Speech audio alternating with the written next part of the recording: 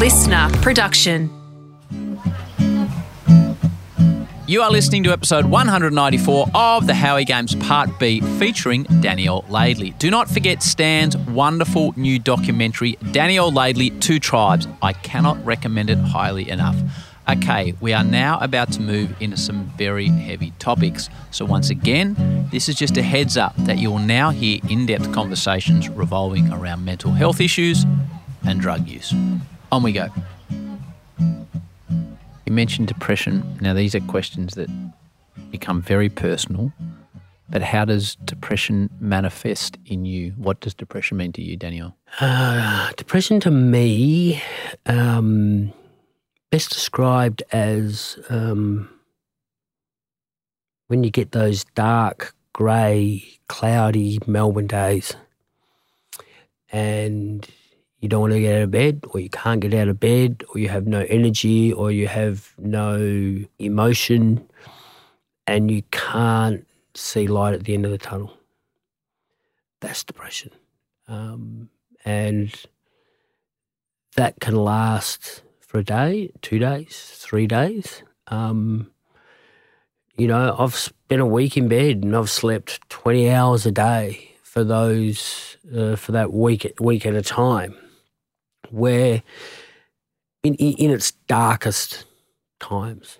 But what you do, and with the people and support from all facets of my life and my psyche, you start to build now over the last 3 years strategies to, when those clouds are rolling in, and it's quite dark, or you feel yourself going down the side of a hill and you can't pull the handbrake on. And some days you can try anything and you just keep going, and it's greyer and greyer and darker. And this still goes on pretty much every day. You have this every day. But what you do is you have strategies where you can pull that handbrake on and you can just stay level, and you can accept that the clouds may be dark today, but tomorrow they're going to be gone. So you might win 28 days out of a month, but a couple of days of the month you might feel like that. But I now know that those feelings are going to pass, and I can't control them, just let them pass, and, try and take some little steps to look after yourself through those periods of time. Athletes, and you were lauded for your courage, running back in the flight famously in the grand final and standing in front of Tony Lockett. Now, North people will love you forever for that. That's one form of courage. You talk in Don't Look Away, your book, about the first times you contemplate and then actually dress as yourself and leave your home when you are, when you're the coach of an AFL team. And I got anxiety reading those, because you don't know what's coming on the next page, Danielle, in your story, and you put yourself in that position knowing that the high-profile role you had and what you're living through to step out that door. I can see you're taking a deep breath now. How do you step out the door, and what was it like? Because you have to. There's no choice. There's no choice. That's a good answer. There's no choice. So then how do you do it? A lot of anxiety, a lot of should I, shouldn't I? What's the repercussions? What's the repercussions in your mind? Getting found out, getting caught out, getting someone coming up to you and saying something. Right. I don't think this was in the book or even the doco. I remember one night going out, and I'd always plan my route, which way I was going to go. Okay, so if you go this way, what's the consequences there? But is it better to go on the freeway? Is it to minimise chance of discovery? Yeah. Far out. And I remember coming off at Montague Street one night and went through onto Canterbury Road to go down towards St Kilda. And So I come around the corner, bang, there's a booze bus. And can you imagine the fear? So I've sort of flipped the visor over to the driver's window. As if the sun's coming in from the right. Yeah, okay. Like that. Yeah. And I was thinking, please let it be a lady. Please let it be a lady. Please let it be a lady. And it was. A lady policewoman. Yep. So you come to there, stop with the thing and you're blowing it. And I think she realised straight away, that I may have been transgender. She says, do you have any ID? I've gone, no, I don't. I'm sorry. She goes, do you have a bill in your car or anything, right? And I'm thinking, straight away, does she know? Does she know who it is? And she's just trying to tick the box and, right? On your way. And then I eventually found a bill, but it just had D Laidley on it. Okay. And I just showed it. On your way. The anxiety you must have been feeling. Yep. And again, another. I remember the old Greyhound Hotel. Mm-hmm. I used to go there a bit, not all the time. And so when I'm talking about this, it's not like I'm going out Thursday, Friday, Saturday, Sunday night. Like it might have been 3 or 4 times a year. Mm-hmm. Because the planning and preparation, like to disappear off the face of the earth for a night, is not that simple. Especially when you're so high profile. Yes. I remember going out one time to the Greyhound and the lights come on and I hear this voice, now we can see who you really are. And it's just like, so it's like, grab your bag, like you're just getting out of there.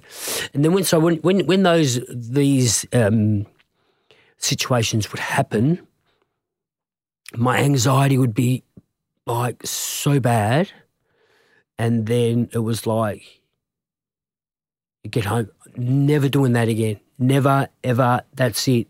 The next day you're planning your next whatever. So what does that do to your physical health, your mental health, your being, your whole person? That one part of your life is Dean Laidley, senior coach of the Kangaroos, but you are Danielle Laidley. What does that do to you inside? Because this is what everybody says. All your mates in the doco, when you go back and talk to Adam Simpson and Spider Burton and in Two Tribes and Drew Petrie, and they're like, how did you manage to live like this for 40 years? Oh, I don't know. You do what you need to do. But what does it do to you? It makes you soulless in a way. There's a lot of self-sabotaging in there. What does that mean? My self-sabotaging was two main things. My being a workaholic in my playing and coaching career. Yep. To try and balance up little Danielle. And then when my career wasn't there, and I think Anthony says this in the in Two Tribes, Anthony Stevens. About the drugs. So, and if anyone did know me or know of me, I was that dead set against drugs. But unfortunately, it doesn't pick and choose, and it got me at 48 years of age. After I left the AFL, so when there was nothing to stick my head into. I had my weekends free. All of a sudden, I'm consulting. I'm doing it on the bit. There's no pressure. I'm starting to emotionally transition, and then it got hold of me for 12 or 14 months, I think it was. What does that mean, if you don't mind me asking? What does, for you, I asked you what depression means for you. These are big topics now. What does You choose to answer this as you want to, Danielle. Yeah. What does drug use and addiction mean to you? So when I first got introduced to it, it was a one-off thing. And as soon as I had it, though, I thought, oh, no, that's it. I knew I was, like, done. Because of the way it made you feel? Yeah. You knew there was going to be a problem coming, but you can't stop it. And I basically knew that all my life because of the disease of addiction in the Laidley family. Not through drugs, mind you, but through alcohol. Very addictive personalities. So right all the way through from my great-great-grandfather. So how did it make you feel that you knew this feeling was going to be a concern? There's no care. You're not worried about anything. Your anxiety goes. You can be who you want to be. It started off quite slow. It was like once every 3 weeks. And then what happens is then it becomes once a week. Then it becomes twice a week. And then it becomes 3 times a week. And then it got to the point where I'm not sleeping. I think in the year early 2019 to when it became public, I reckon I would have slept less than 100 nights out of 365 nights. There you go. What does that tell you? Far out. So you missed 260 nights of sleep in a year? Yeah. So no chance to recuperate, to heal, to rest. Mind going, like, not good for body, not... Terrible. Can I ask you one specific question? And this is a concern for all of us now. And I remember hearing about this for the first time, ice, as a surfer, and reading a magazine article after Andy Irons, the triple world champion, passed away. And he was from Kauai. And there was an interview with some locals in Kauai, and they were talking about this drug that was decimating the Hawaiian Islands. Mm-hmm. And I'd never heard of it. And now it's decimating our communities. Mm-hmm. And the obvious question for someone that has no compulsion to take a substance is, what does it do? Like, why has this drug crept around the whole world and wreaked havoc and destruction? Is that a fair question? Yeah. So initially, So and I can still remember the very first time, but I had it, which wasn't even in Australia. It was in the US. How do you take it? You smoke it. Okay. Like in a glass pipe. In a pipe, okay. And I remember having it, and it actually sat in my hotel room for like a week because there was other things to take and do. And it was the last night I was there. I was going to a fantasy Halloween ball, and so the afternoon of that, I thought, I've got it, going home tomorrow, and I had just the tiniest little bit that blew my head off. What does that mean? Well, like, what does that mean? Blew your head off? Just going through your body, woof, woof, like that, like for hours. And just from that little bit, I never slept until like 3 days later till I got back. Just from that? Even on the plane and everything, like I'm like wired, thinking, oh my God. But then what happens is you crash if you don't continue to have it. But I can honestly say now, looking back at it, yes, it was that, but it was never the same after that. You always were chasing that same euphoric so feeling. That's the euphoria of it. We need to balance it out by now explaining, Danielle, what it does to you as a person. The euphoria aside. Yeah, it's the devil. It will take your soul. And it doesn't matter where you come from in society. And don't forget Howie. So the reign of ice over me was very short compared to some other people who aren't so lucky. Mm-hmm. So you don't sleep. and then it messes with your mind. Then you have psychosis, and then you don't eat. But then you can, if you have it enough, you can learn to eat. So, and with ice there's no finishing line. You can just keep going. You literally can keep going. You don't sleep. You just, and then you isolate yourself. So then all of a sudden I've isolated myself leaving the AFL. I've isolated myself with my gender dysphoria, and I've isolated myself through my drug use. And then it got to the point in a very short space of time that I was too embarrassed to ask for help through that, because it wasn't me. You know, that people would just be horrified to know that this person that I knew would cross the tracks, so to speak, and end up this way. So I was just in this bubble and became, mentally, pretty unwell through that period of time. So it came to the public's knowledge. You talked about way back looking at the Penthouse or the Playboy and the Bond girl being exposed in the newspaper. It came to the public's knowledge through the police and the photos. Victoria Police has suspended a senior constable for leaking photos of Dean Laidley in custody. The former North Melbourne coach is facing stalking charges, but the sharing of his mugshot has been slammed as an appalling breach of privacy. And it's funny, I went back and,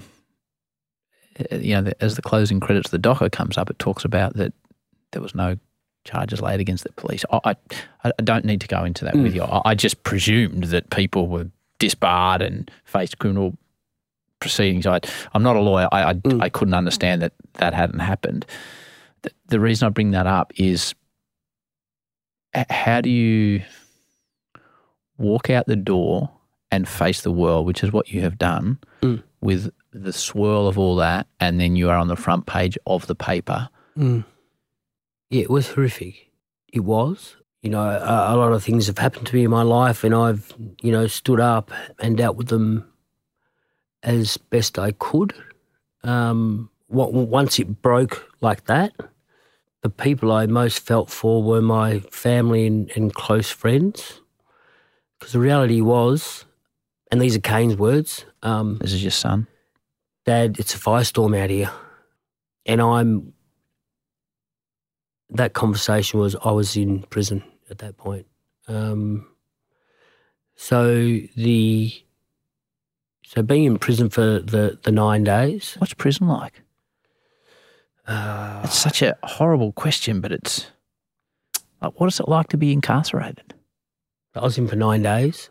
And the reason why I was in for 9 days is my lawyer at the time, we were going to apply for bail the next day, and we got allocated a certain magistrate, and they said, no way, we're not facing that magistrate.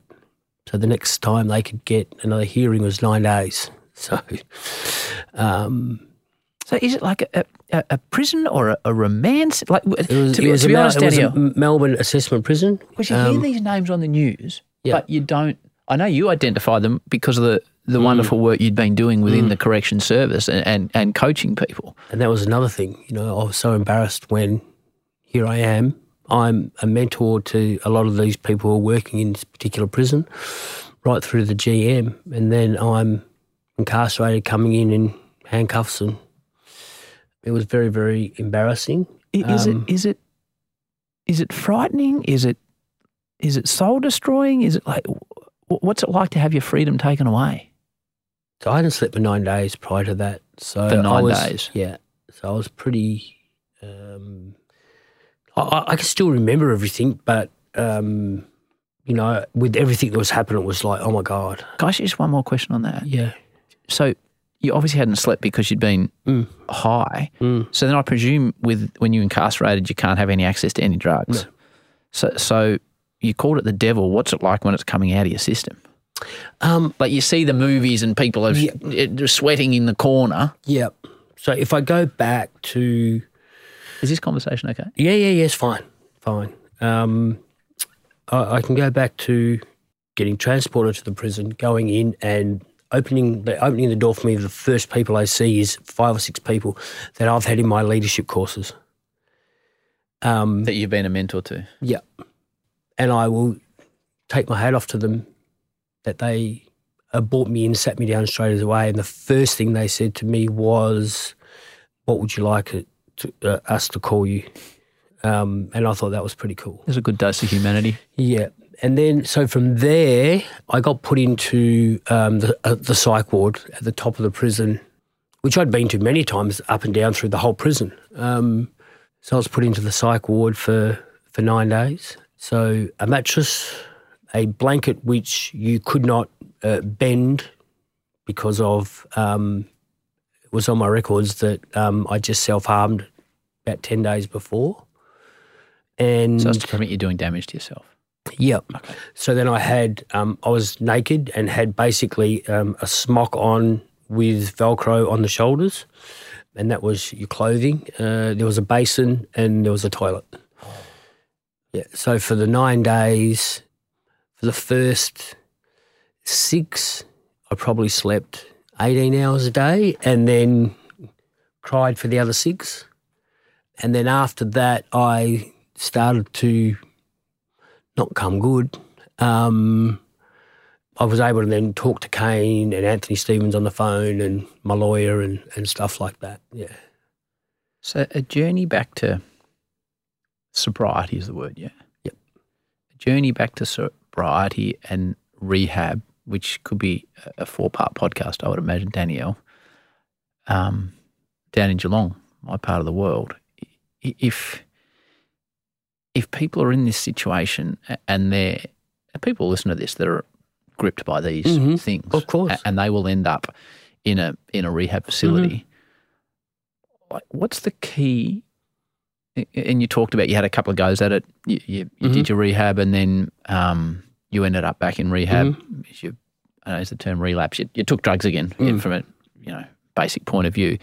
What's the key to succeeding in a rehab environment? Getting down to do the work. So I was initially supposed to go in for 4 weeks, and then you go to a transition house for, I think, another 5. I ended up doing over 20 weeks through that period of time, and there was one relapse in there.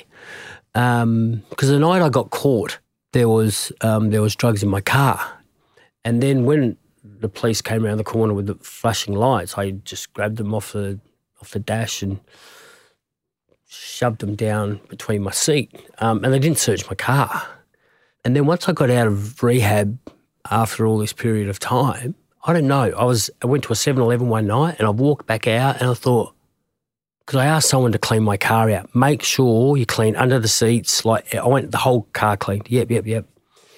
So then one night I just thought, are those bags still in there?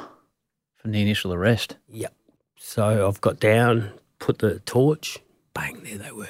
And at that moment, is this, oh, fuck, they're there, or oh, fuck, they're there? Both. And what's really interesting, when I went to the transition house, which wasn't too far from where I lived, 3-minute drive. When I first came out, so with the transition house, you come and go as you please, but you're in at night and stuff. A lot of the times I would walk past or drive past certain apartment buildings, houses, which would give me really high anxiety because that's where you may have got stuff from. So going back into rehab, first you've got to understand people drink or drug or gamble or have a disease of addiction, which is a disease, and it's generally because you're unhappy or you can't deal with certain things in your life. So you self-sabotage. That's what you go do. Once you understand that it is a disease of addiction, then you need to understand that you need to take control of your life rather than let that drug And there's only certain things that we can control, and that's, our behaviour and how we live our life. So you start to work through all these different steps, if you like, and it can be quite confronting to do that. So you're doing this, it's like you go to school during the day, and then in the afternoons you can go for a kick down the park and with the footy, or you can do a PT session. Actually, I can tell you a story. We went one afternoon. Some people would just walk down to the park and you do laps of the oval, and we take a footy. And anyway, we're having a kick, and so it's like kick to kick in the in the schoolyard. Yeah. So I've taken the mark about 30 metres out. Anyway, I've gone back, kicked this goal, and it's gone like straight through. And we weren't paying. There was this guy doing laps around the oval. Yeah. And he ran through the group in the goal square just as I kicked the ball. And he's like shouted out to the group as he's run through them, "Oh, gee, she's got a good kick on her, hasn't she?" Right? And everyone is like rolling on the ground. If this guy only knew, you know. That's a good story. But this is a Kangaroos premiership play. Yeah. So it wasn't all doom and gloom. We had some fun times in there, but it did change my life. And there's no question about it. For me, the disease of addiction thing was much easier to get over or work through because of the family history and everything like that, and I was in a much better headspace. What it did for me, though, is I spent a lot of weeks, months, peeling back the layers about me and my gender dysphoria and how I interacted with people, and, you know, so it didn't just change my life in regard to, you know, addiction and what it can do to your mind, body and soul, but also my gender dysphoria and the person who I wanted to be, and that's why, it changed my life. Yeah.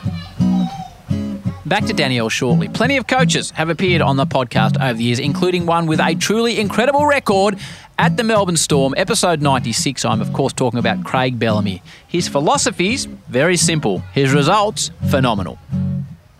At times, people make our game too complex.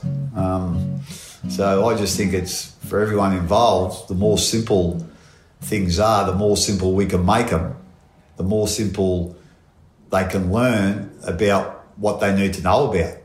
So instead of complicating things, and because I find the complicated things usually are not the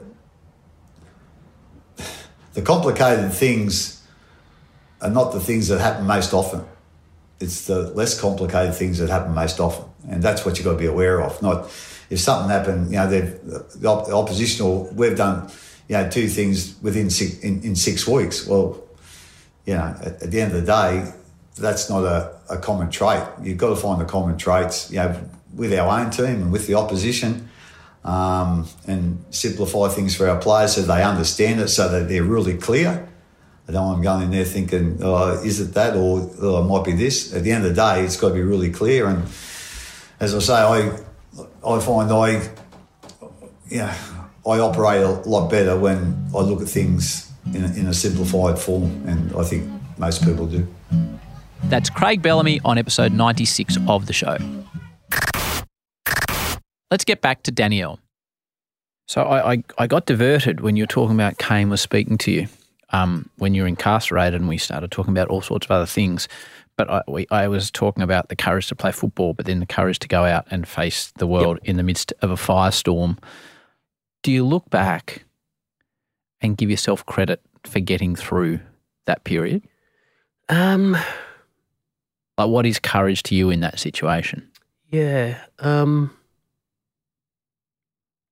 I look back on that probably 2 years, and I've owned up to a lot of my own undoings and my own mistakes. And what I've been able to do is accept that I've made those mistakes, and I've held myself accountable to those, and I've also been held accountable to the law. And I think anyone who can make a mistake and put their hand up and then move on with empathy, because when people go through that, you leave a string of carnage behind in some way, shape or form, you know. So with my family, it was because of the public outing, then the drug use, then intervention order, and I am proud of the person that of who I am and who I'm becoming, and that's a work in progress. But I can't say that it's just been me. It's been a team of people. And whether that's medical, friends, colleagues, the AFL world, the rainbow community, particularly the transgender community, have all played a very big part in that in some way, shape or form. And I think there's two reasons why I wrote the book and now the documentary is because the narrative and the storyline was so far from the truth initially. And I wanted my story to be out there in my own words. Mm-hmm. And the other thing is to help people, whether it be questioning their gender identity, their sexual orientation, whether it's mental health, disease of addiction, and it may be them or someone that they know. And so if that's courage, Howie, then that's me. That is courage. That is more courage than you displayed when I admired you as a pin-up for skinny people. Yeah. Before we wrap this up, and I want to ask you about Donna. In Two Tribes, it's funny in a way. I don't know how you feel looking back at it when you've gone in for breast augmentation and you come out and you are still out of it with the legal medical drugs required to get you through a painful situation. Yes. And Donna's trying to shepherd you, and you're your airy fairy. I don't even know. Well, I do know what the question is, but I don't know how to ask it. How have you approached changing your physical self to be the real Danielle?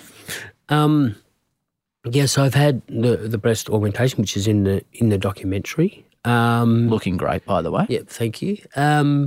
The hormone replacement therapy, which is now coming up to 7 years, I think, 6-7 years. Soften your face, less hair growth, on your body, stuff like that. So, there's so many procedures that you can have. You can have facial feminization surgery, which you shave your brow bone.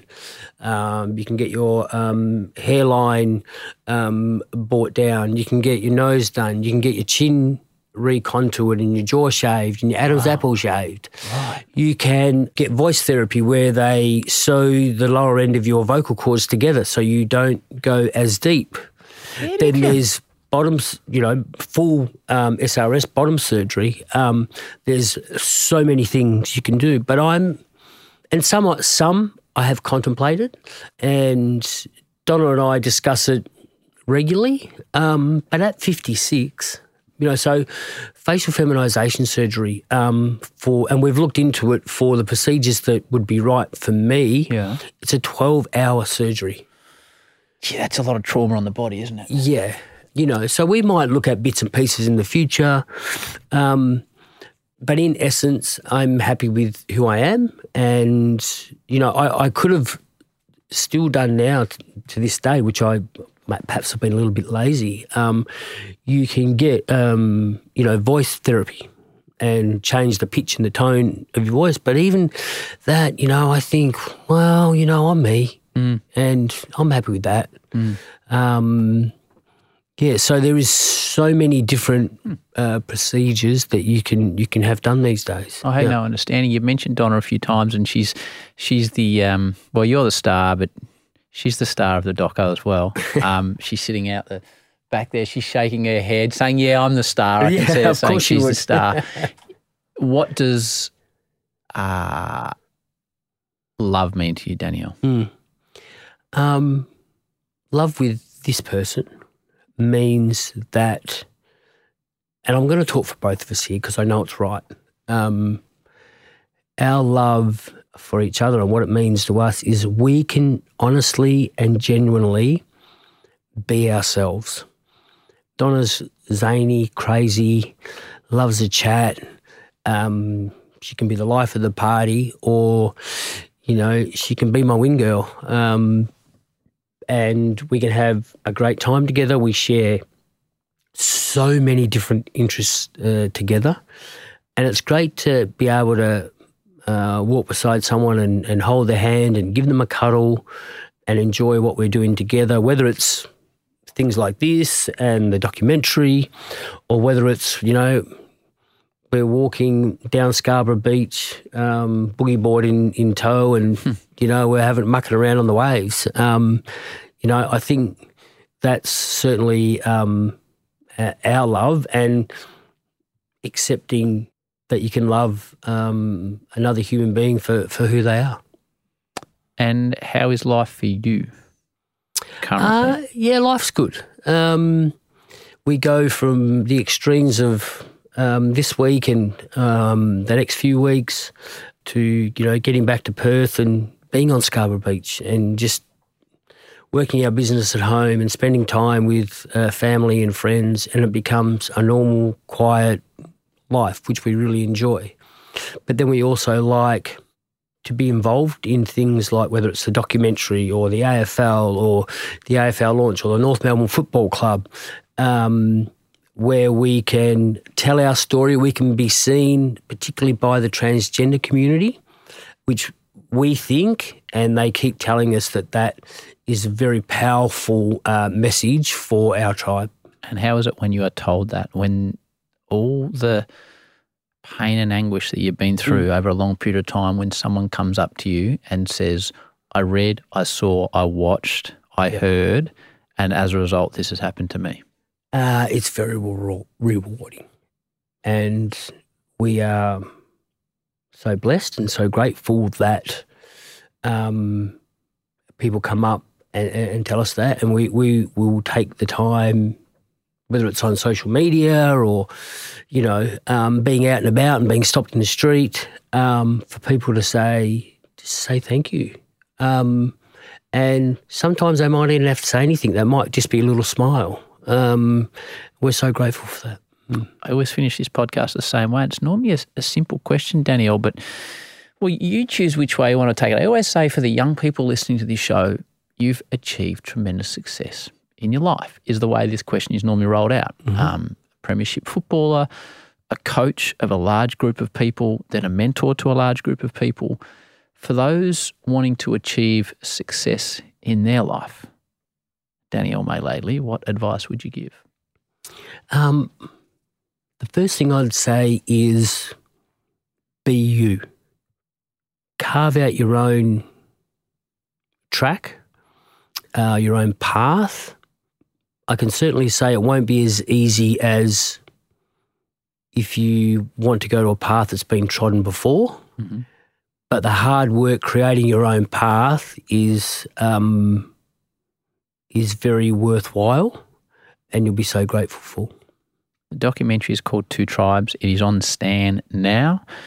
You need to watch it because as much as we've gone into depth here, there is a lot of things that haven't been covered in this conversation that are covered in the documentary.